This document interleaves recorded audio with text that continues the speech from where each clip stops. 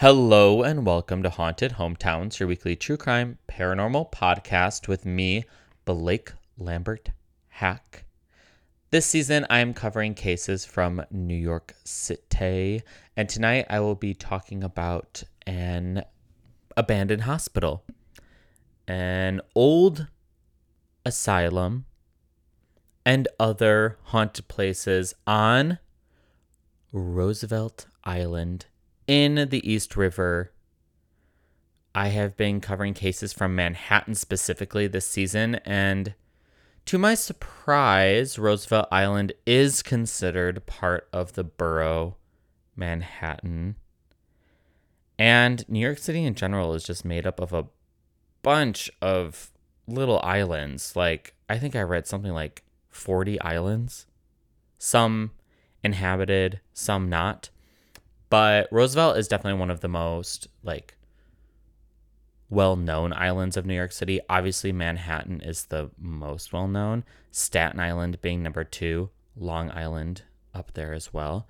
But Roosevelt, because it's not huge, it's on the smaller side, but it's smack dab in the middle of the East River. So you can take the subway to get there. You can take a ferry to get there. And you can drive there. So it is accessible. And there's a lot on the island today. Like, you could live on the island if you want to. But before we do get into that, I have to apologize for not releasing an episode last week. I was so sick that y'all would not have wanted to hear my voice on this microphone. I was so congested and could barely talk. And it just would not have been worth listening to. I promise you. So thank you for understanding. Thank you for listening to this episode. Check out all the previous episodes. But yeah, this week I've just been relaxing, recuperating. I saw the Transformers movie, which was I was going to say treat, but I don't know if it was a treat. It was entertaining just as all the other ones are entertaining. You know, a big spectacle, fun to see cars transform into robots. And the animal aspect was fun. But at this point, they really are just making shit up. The shit it's supposed to be a prequel, I think. And they were introducing things that I was like, why didn't they do that in the original movies? If they had it in the 90s, why didn't they have it in the early 2000s? It just didn't make sense. But it was a fun ride. I will say that. A fun ride. Also, we've been dealing with these wildfires in Canada, down in New York City. Like, the smoke from the wildfires were blown south. And a lot of the country is like having repercussions from the wildfires in Canada, but because New York is so close to Canada, it was yellow outside. And that's not an exaggeration. Like, you looked out the window and it was like you had yellow sunglasses on. It was yellow. And they were telling us all not to drive, not to walk outside for very long. If you were outside for 24 hours in New York City, they were saying it was like smoking a pack of six cigarettes, something like that. It did smell like a campfire, and I love the smell of campfires, which isn't good. But all those people living in California know what I'm talking about. It's not great air, but I was sick already, so I was basically stuck inside anyway, so I didn't really experience much of it. But it was crazy to look outside and just see yellow. Like, the windows were yellow. But we're cleaner now. It's not really visibly noticeable. Like, it doesn't smell like a campfire outside anymore. So I think we're on our way to being better air quality, to having better air quality. But Canada was saying that, it's just the beginning of the season. So we might get more of it down the line. We'll see. But that's what's happening in New York City currently.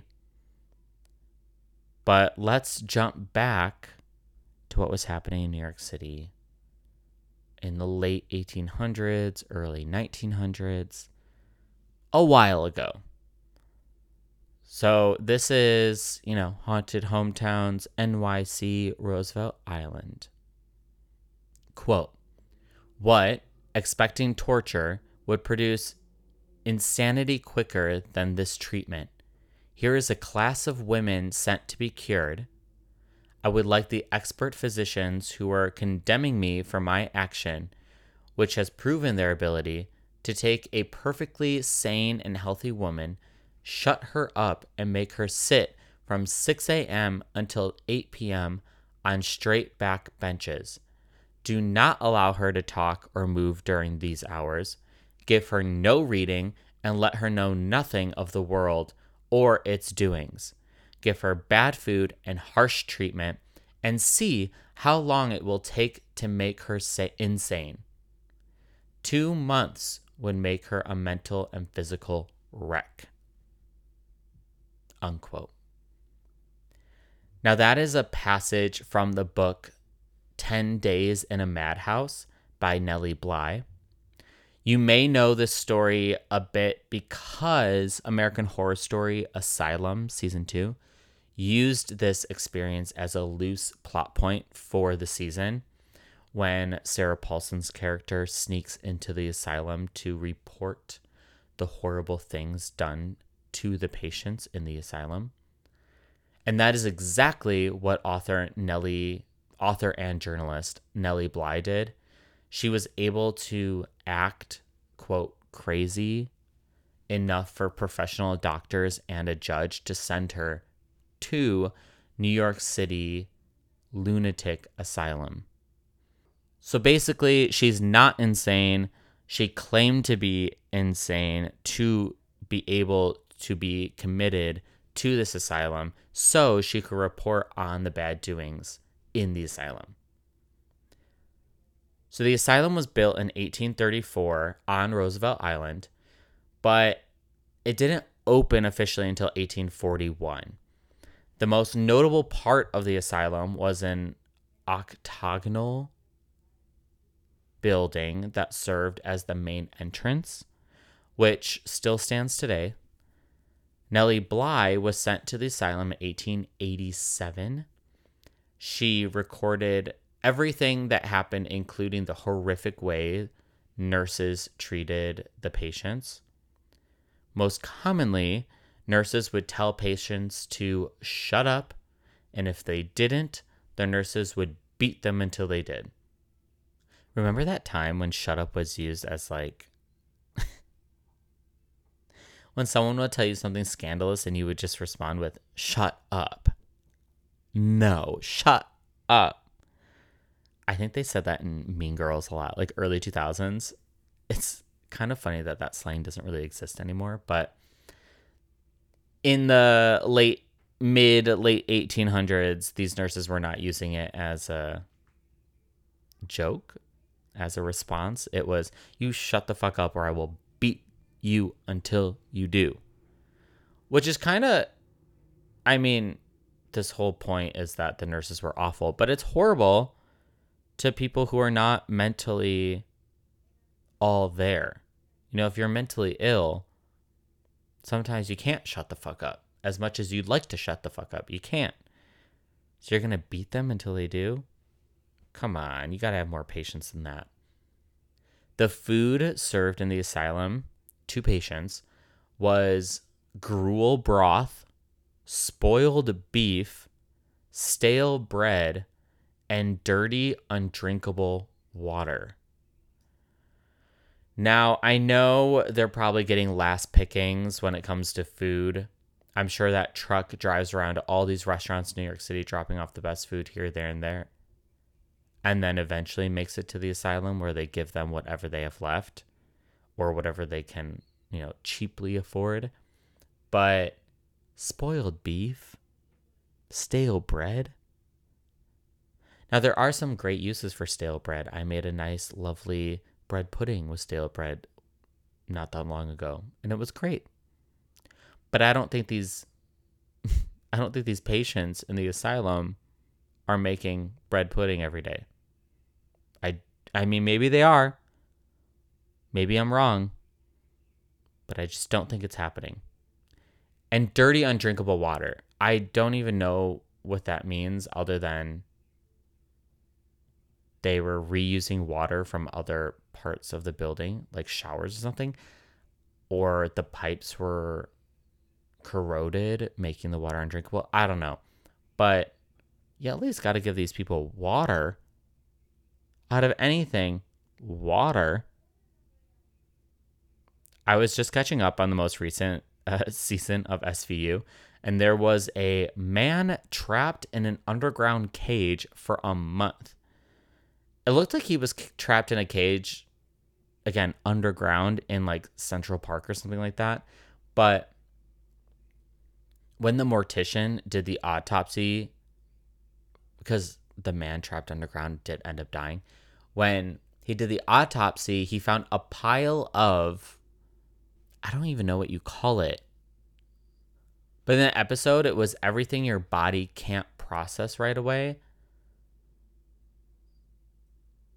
And all this man that was trapped in this cage was eating was red vines, like licorice. And so, because like the captor only fed him red vines. So this man was only eating candy for a month, and your body can't process sugar like that quickly. And because of that, it collected in his stomach, and they showed this mass of red vines on the episode. And honestly, it was one of the grossest moments for me in TV history. Definitely for SVU. It was just gross looking. I could not imagine. And it was huge.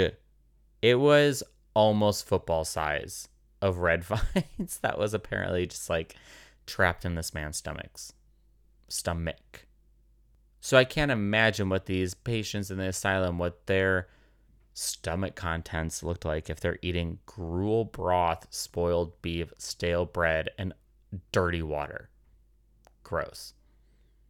When it came to the physically dangerous patients in the asylum, they were all tied together with rope, which, sure, probably saved nurses and other patients from getting attacked, but it didn't stop the ones tied together from hurting each other.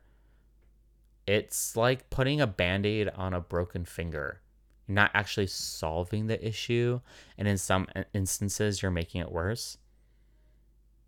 Patients were made to sit for most of the day, kind of in that quote I was talking about, sit on a straight back bench.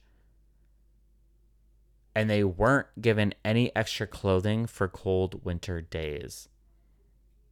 Waste was all around the place, including where they all ate. Rats dominated the asylum.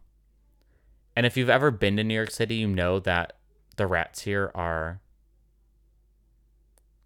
let's say the rats here are courageous. I've had one put its grubby little paw on my shoe. So they're gutsy. They've got chutzpah. They will try anything. So I could not imagine having to literally live with these rats in the asylum. You would have to be best friends. And one of the worst parts for Nellie Bly, the journalist who volunteered to live here, were the baths. And to quote her book again, quote, "My teeth chattered and my limbs were goose-fleshed and blue with cold. Suddenly, I got, one after the other, 3 buckets of water over my head, ice cold water, 2 into my eyes, my ears, my nose, and my mouth." Unquote. After the frigid water was dumped on your head, attendants would harshly scrub your body, then dry you off. They wouldn't change the dirty water or clean the tub or change out the towels. They would just bring the next person in and do the exact same thing over and over with all the patients.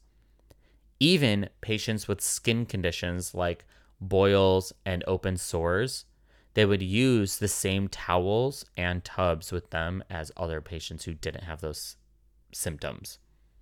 After 10 days inside the asylum, Nellie Bly was released, and she released her experience in articles for a magazine called The World. She then released them as a book.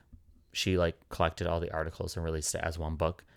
Her findings made everyone question not the treatment of the patients as much as how easy it was for a sane woman to be admitted, where they should have questioned both the treatment of patients and how easy it was for someone to be admitted into one of these places. More money was poured into the Department of Public Charities and Corrections to help the patients, but to also ensure a more thorough examination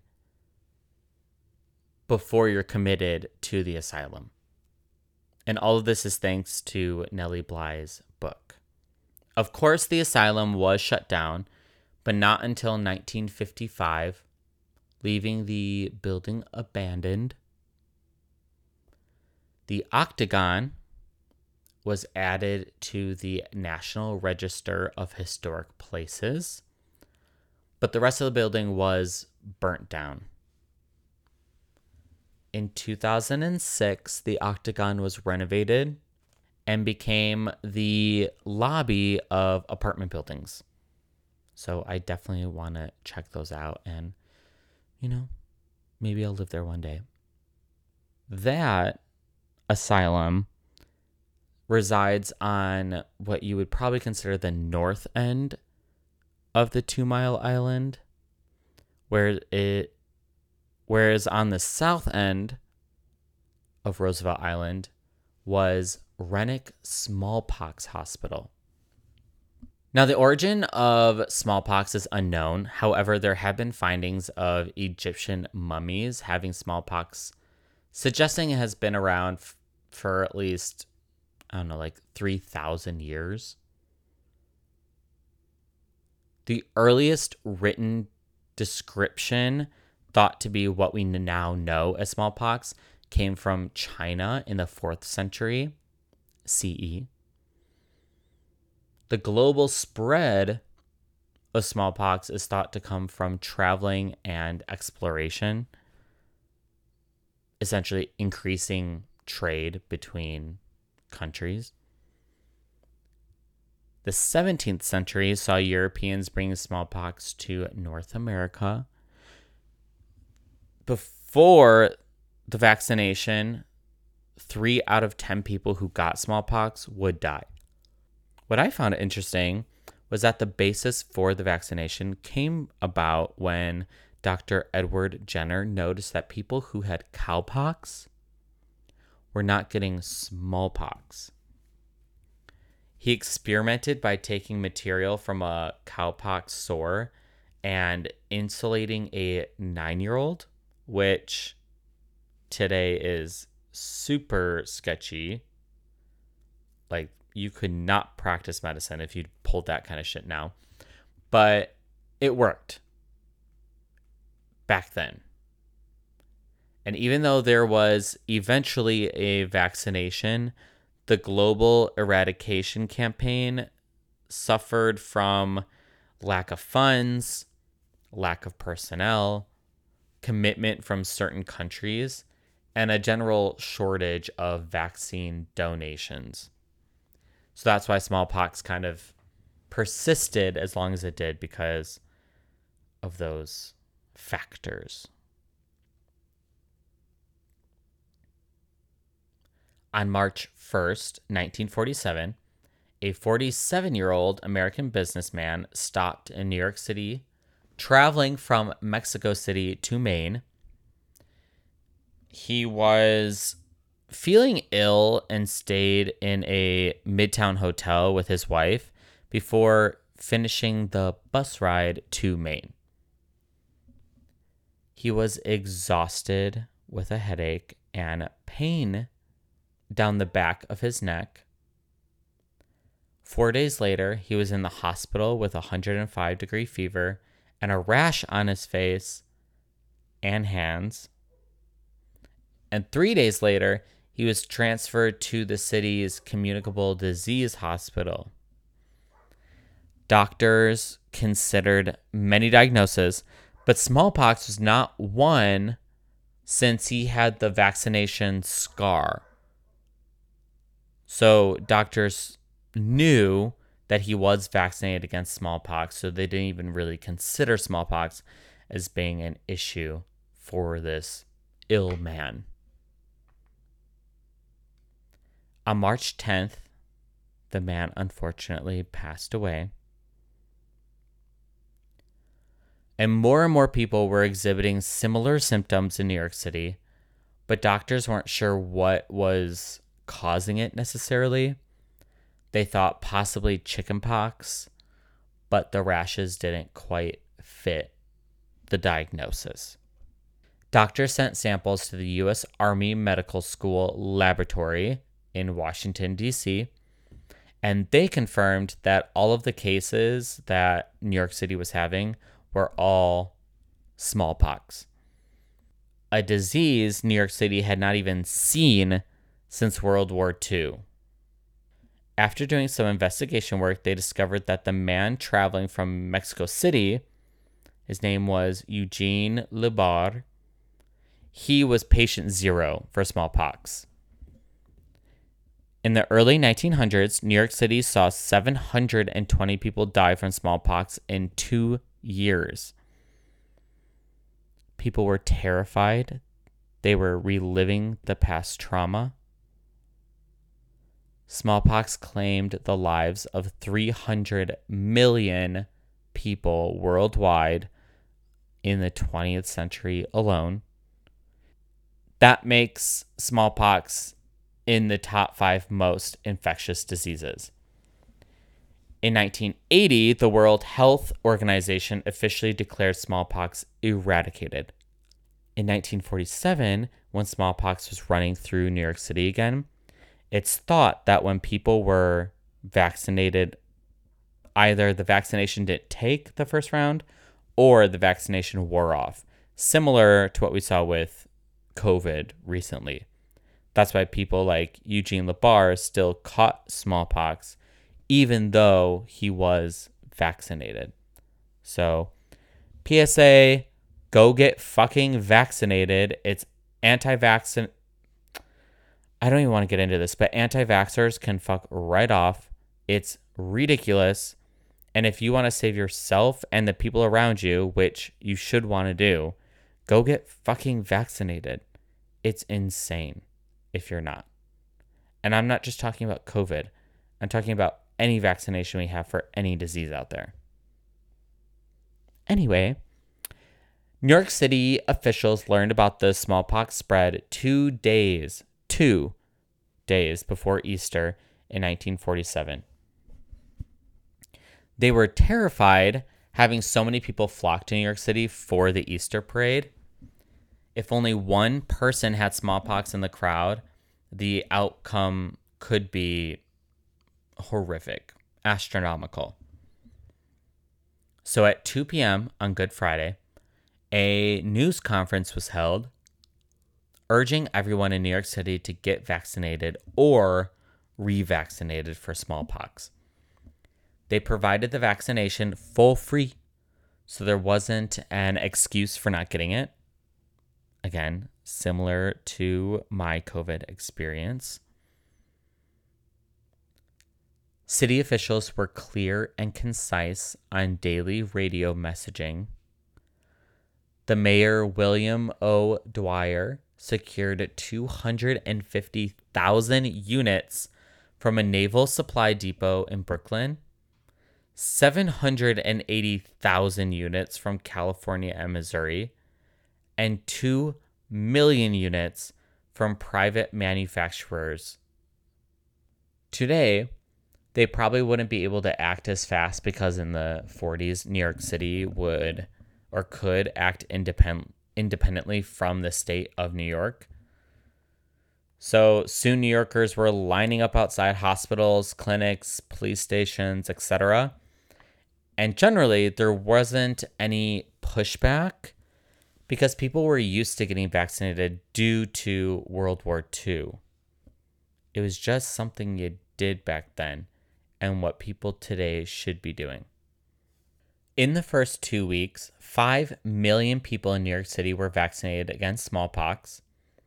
A man named Dr. Weinstein was the one to really get all of this done. And by May, he gave the final numbers of vaccination to the American Journal of Public Health. Quote, in a period of less than a month, 6,350,000 people were vaccinated in New York City. Never before had so many people been vaccinated in such a city and on such a short notice. Overall, 12 people were infected and 2 passed away because of smallpox. However, back in the 1800s, they did not have the medical advances that saved New York City in 1947. The Renwick Smallpox Hospital was built in 1856. It was the first hospital in the country to receive patients with smallpox. New York City made it law that if you tested positive for smallpox, you were quarantined on Roosevelt Island at the smallpox hospital. Before the hospital was built, smallpox patients were quarantined to wooden houses at the banks of the river near Southport. Whereas Renwick Hospital on Roosevelt Island originally held 100 patients, but later they added 2 wings to the hospital, or to the original building, and established a nurses' school with the hospital. Approximately 7,000 patients attended the hospital a year, either by choice or by law. And due to the increase in vaccinations and the aging of the building, the smallpox hospital was abandoned in 1950s. The hospital fell into despair and began to crumble, essentially. It was added to the historic landmarks in New York City. So people stepped in to reinforce the walls that were currently there. And the building that was designed in the Gothic Revival style still remains today. And with that, let's take a quick little break.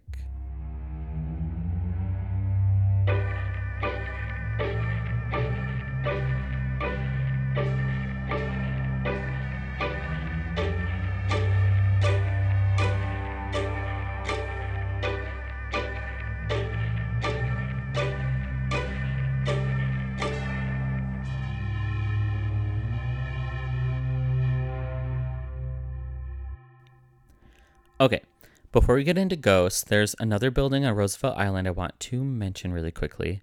It's the Strecker Laboratory.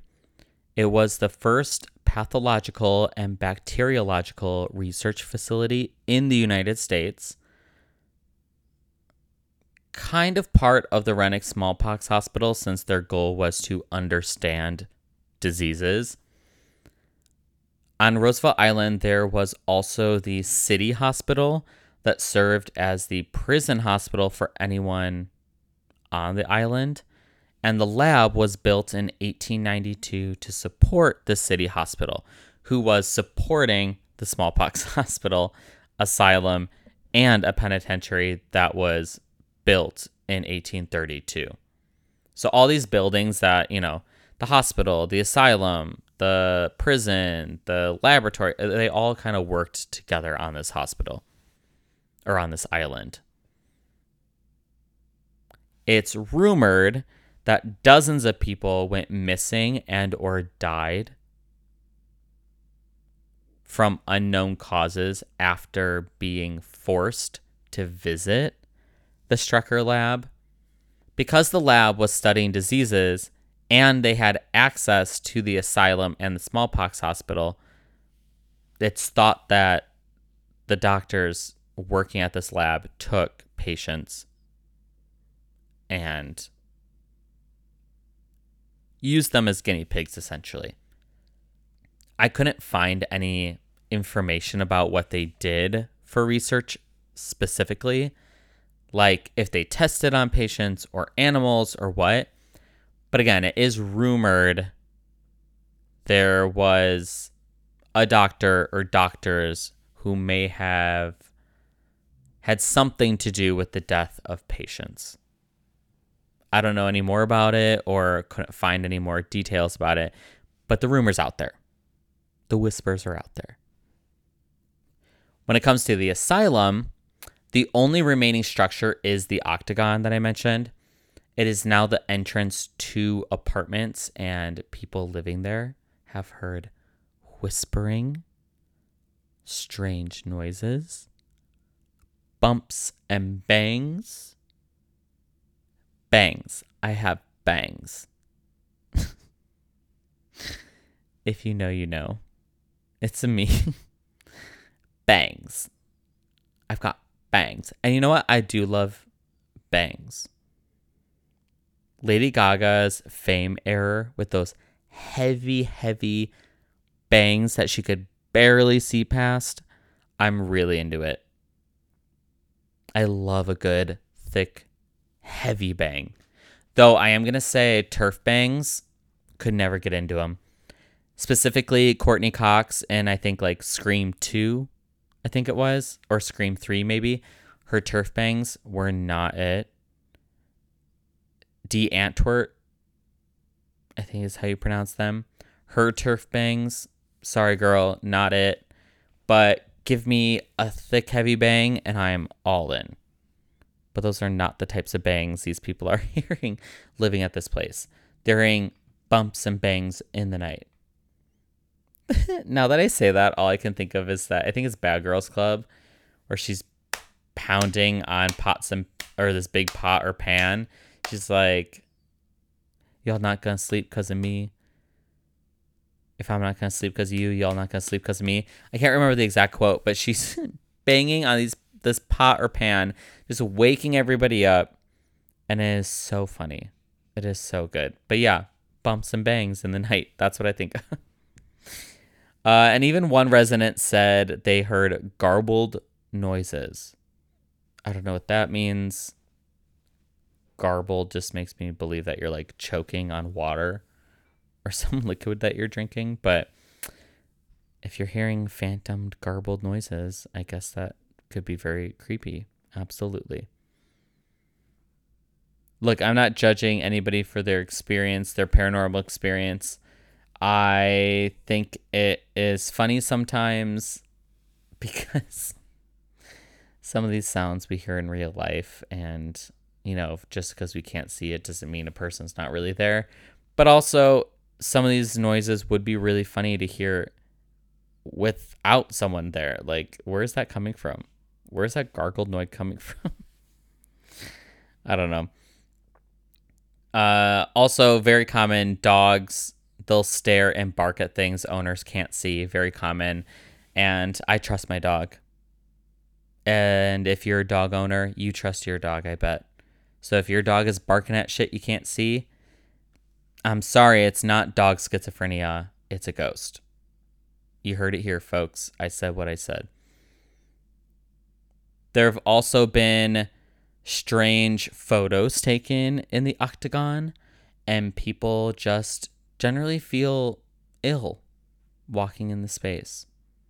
So take that with what you will, but definitely take some photos in the octagon itself. It's almost exactly like Asylum, American Horror Story Asylum, like that opening entrance. I would not be surprised if they filmed in the octagon specifically, because it looks almost identical. Now, near the site where the old penitentiary was, you may still be able to hear prisoners working away tiredly. And as someone who has performed in Les Miserables as a prisoner, I know what that sounds like. I made those sounds. I was a slave in a prison working away on stage. But yeah, keep your ear out because you might hear some prisoners moaning and groaning. And in 1858, the waterway between the Bronx and Queens had earned the nickname Hell's Gate because ships would regularly run aground in the middle of the night. So, hoping to solve this issue that the city is having, the city built a lighthouse at the northern tip of Roosevelt Island. But of course, the people who built the lighthouse were the inmates at the penitentiary. If you visit, some people see strange lights and shadows at the base of the lighthouse, as well as the ghost some say was one of the asylum's residents known as John McCarthy.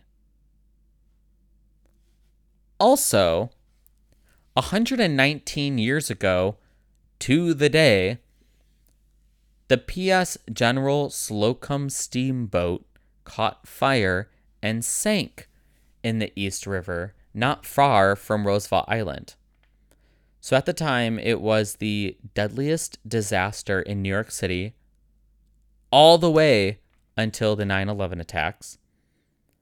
It was also the second worst maritime disaster in U.S. waterways after the sinking of the SS Sultana explosion in the Mississippi River in 1865. That explosion killed around 1,800 people. Also, I do talk about another horrific sinking in season 1 of Haunted Hometowns, Chicago, where I cover the SS Eastland disaster in the Chicago River. So go check that one out. But the Slocum was traveling north up the East River with 1,388 people aboard. I think it set sail at like 9 a.m. or something like that. But after the steamboat passed Roosevelt Island and was traveling east, it was about to sail along the northern part of Long Island. But before it even got there, the forward cabin, aka the lamp room, caught fire. Possibly from a cigarette. Nobody knows for sure. But whoever was smoking and flicked that cigarette when they were done, shame on you. Now, I am not one to preach rights and wrongs. If you want to smoke, go smoke. Am I going to smoke?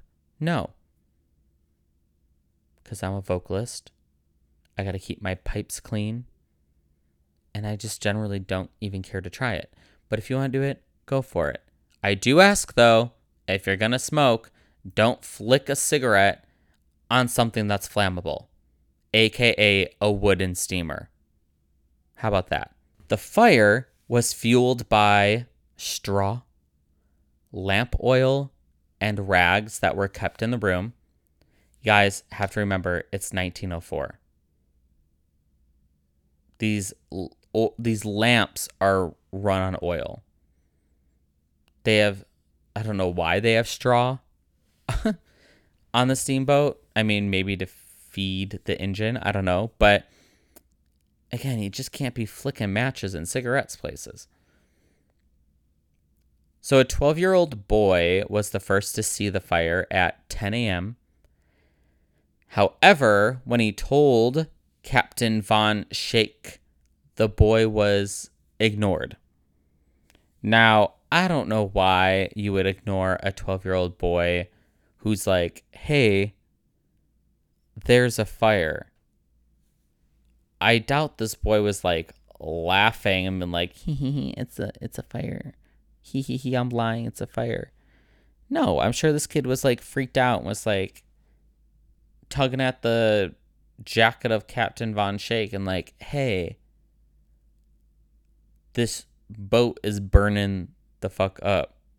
We're going to be crisps. We're going to be fried if you don't do something about it. And so the captain just ignores the kid and is like, kids will be kids. It just doesn't make any sense. I don't understand this. Like, we have this understanding that kids are lying or kids shouldn't be trusted or their imaginations are so wild. It's like, I don't know if they really are.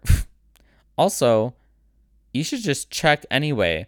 Even if you're like, I bet this kid is just, playing firefighter and policeman. I don't know what the fuck they played back in 1904, but as a captain, you should say, hey, let me double check just to be safe. I got almost 2,000 people on this ship. Let me just make sure everything's Gucci. But he didn't. It wasn't until 10 minutes later, when a crew member noticed the fire, that the crew and captain actually did anything about the fire. So the fire was noticed in that area known as Hellgate, just north of Roosevelt Island, which, fitting, hell, flames, burning, you get the drift. The captain ordered the ship to be beached, run aground, and eventually it was run onto North Brother Island, which is just west of infamous prison Rikers Island. Now, for those geographically challenged, I bring this up a lot. I bring it up a lot because I know a lot of people who are geographically challenged. But if you look at the East River, which is the river east of Manhattan, Roosevelt Island is in the middle, essentially. Like, you go north from Roosevelt Island, you hit another island. Well, first you hit a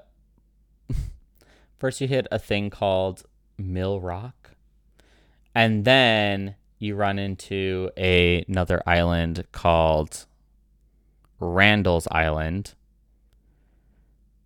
But that is where you get like a fork in the river. You can either go left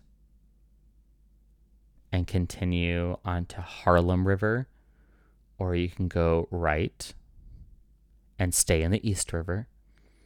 So this ship stayed in the East River. Even though it's on fire, it's still sailing north through the East River. And then you got to bank right to go east, right? It is where Rikers Island is. It is where LaGuardia Airport is. You got to bank right to go to follow the river into, more of a bay.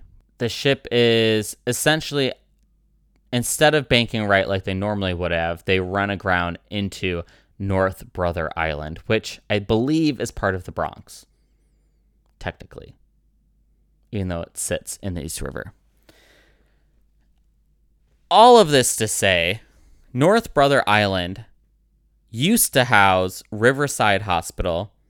Riverside Hospital was founded on Roosevelt Island and then moved to North Brother Island. The island was used to house smallpox, tuberculosis, and polio victims. And North Brother Island and Riverside Hospital was infamous for Typhoid Mary, aka Mary Mallon, who lived on the island for 2 decades before dying there. And for those who don't know, Mary was a rare case where she didn't have symptoms from having typhoid, but she was a spreader. And she contaminated at least 122 people with typhoid, and 5 of those people died. And she didn't really give a fuck.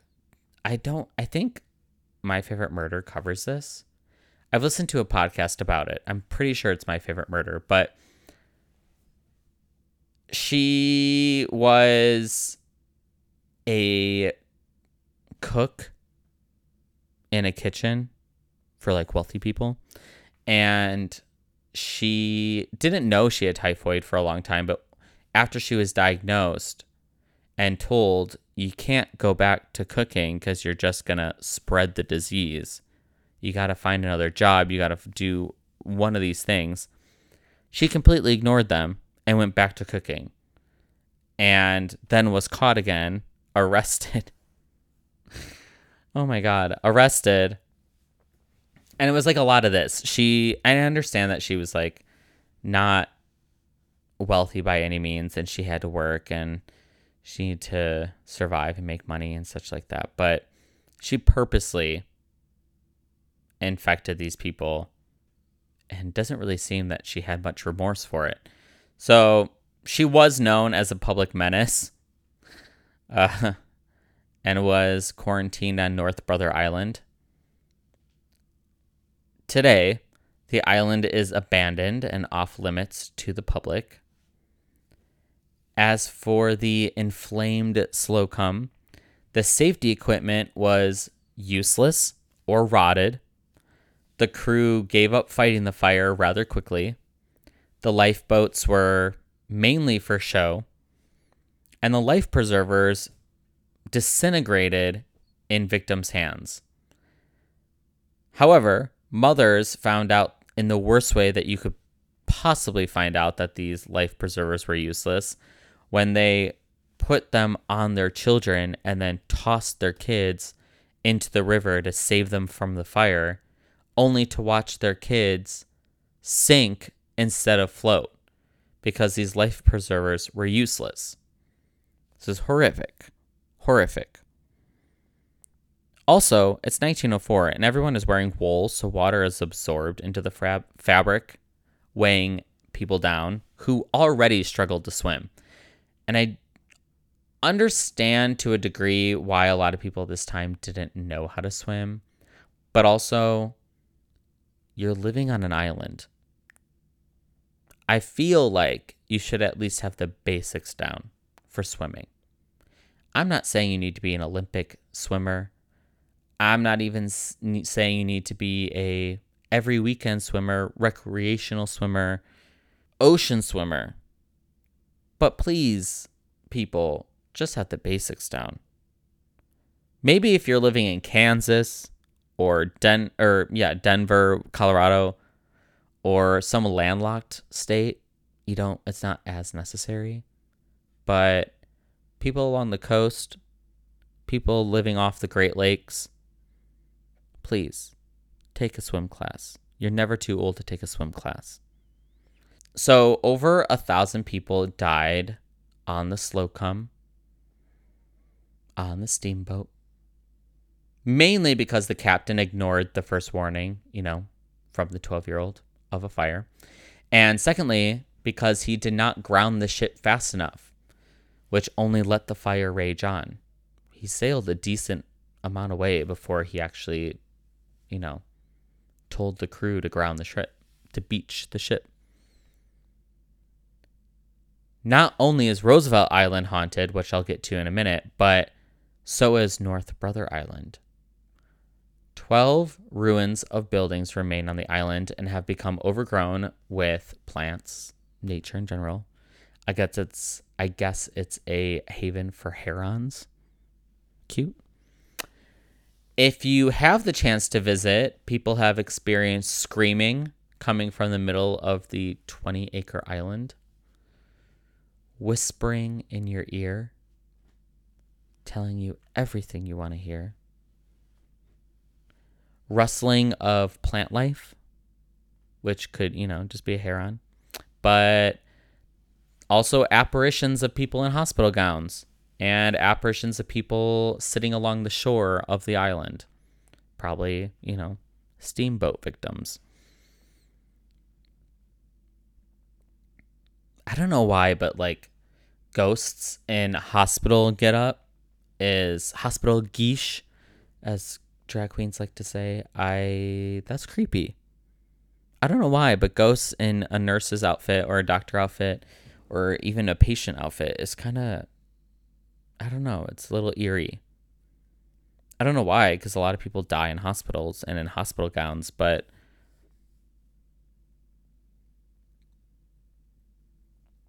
maybe it's all the media's fault. We've seen too many horror movies with ghost nurses. I'm being swayed by my horror movie love.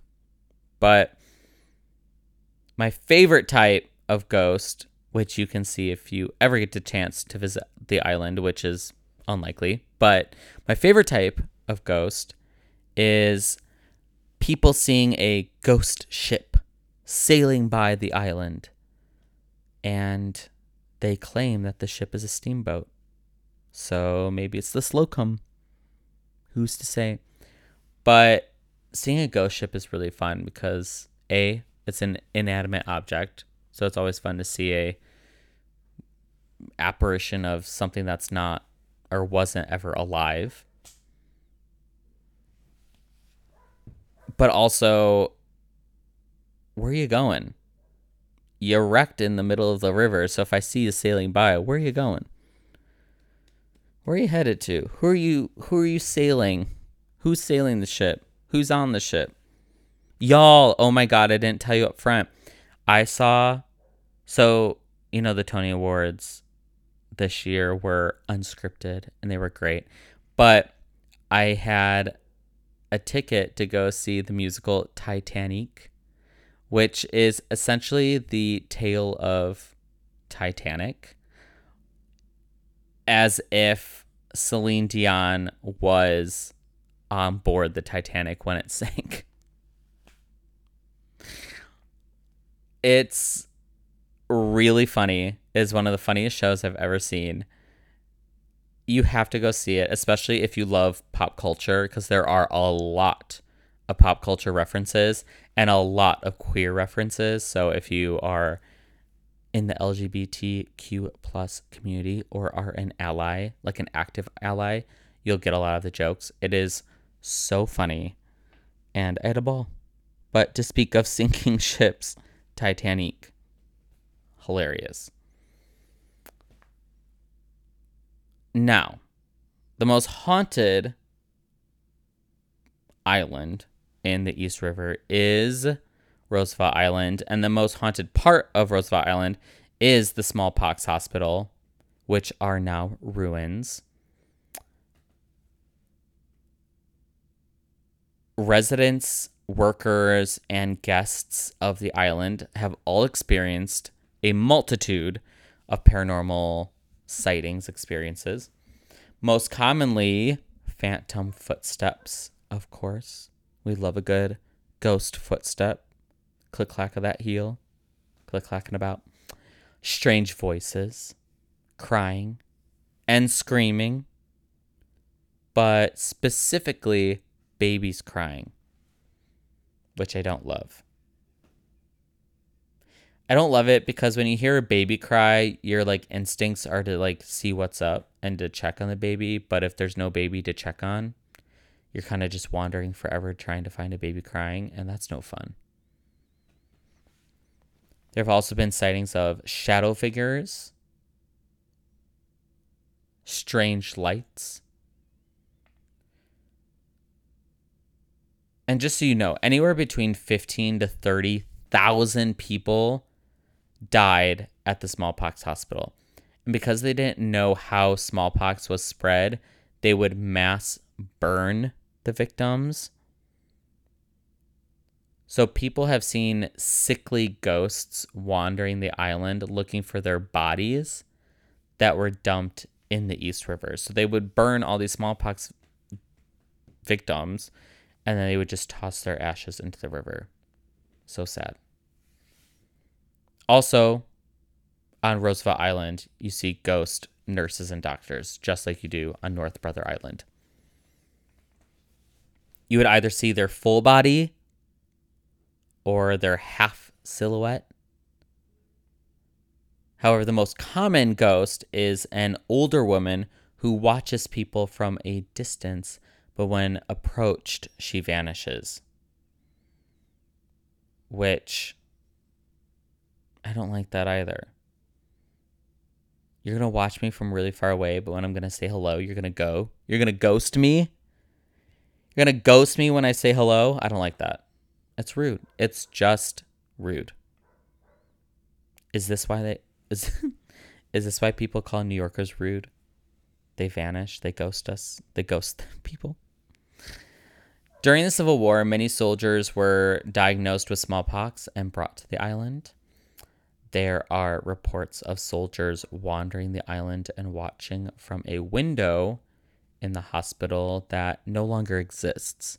So, again, you can visit the ruins of the smallpox hospital on Roosevelt Island today, but it is ruins. It looks like a castle from Europe. It's falling apart.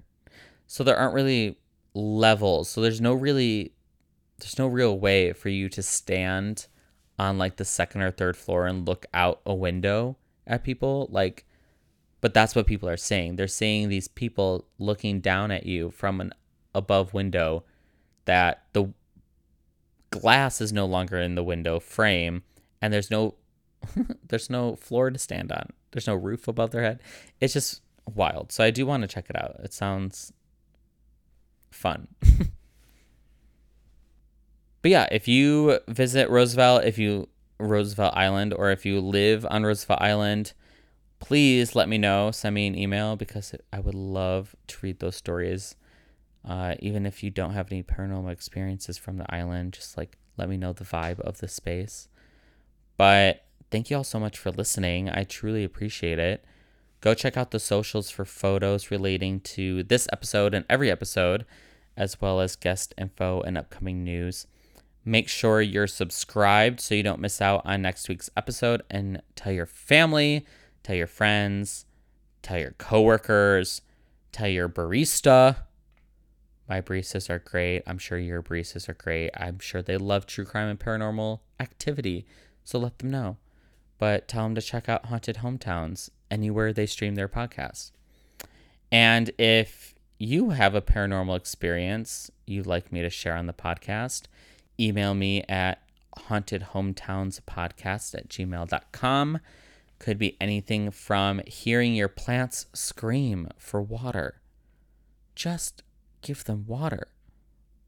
Why are you letting them scream? Just water your plants. To a graffiti mural teleporting you to another dimension. Let me know. I say that and it really reminds me of that TV show Chalk Zone, where this kid could like draw anything with chalk and it would come to life, or like teleport himself with chalk. Anyway, let me know and I will meet y'all back here in a week. And I promise you it'll be a week, not 2 weeks, because everyone loves a ghost story. I got my information from Wikipedia, the Speakeasy, Roosevelt Island Historical Society, Centers for Disease Control and Prevention, and the New York Times. The theme song is from Tyre. Follow him on Instagram at QueerPopstar and go stream his music anywhere you stream your music at THAIR. The artwork is by Pepe Munoz. Follow him on Instagram at p.e.p.e.munoz, MUNOZ.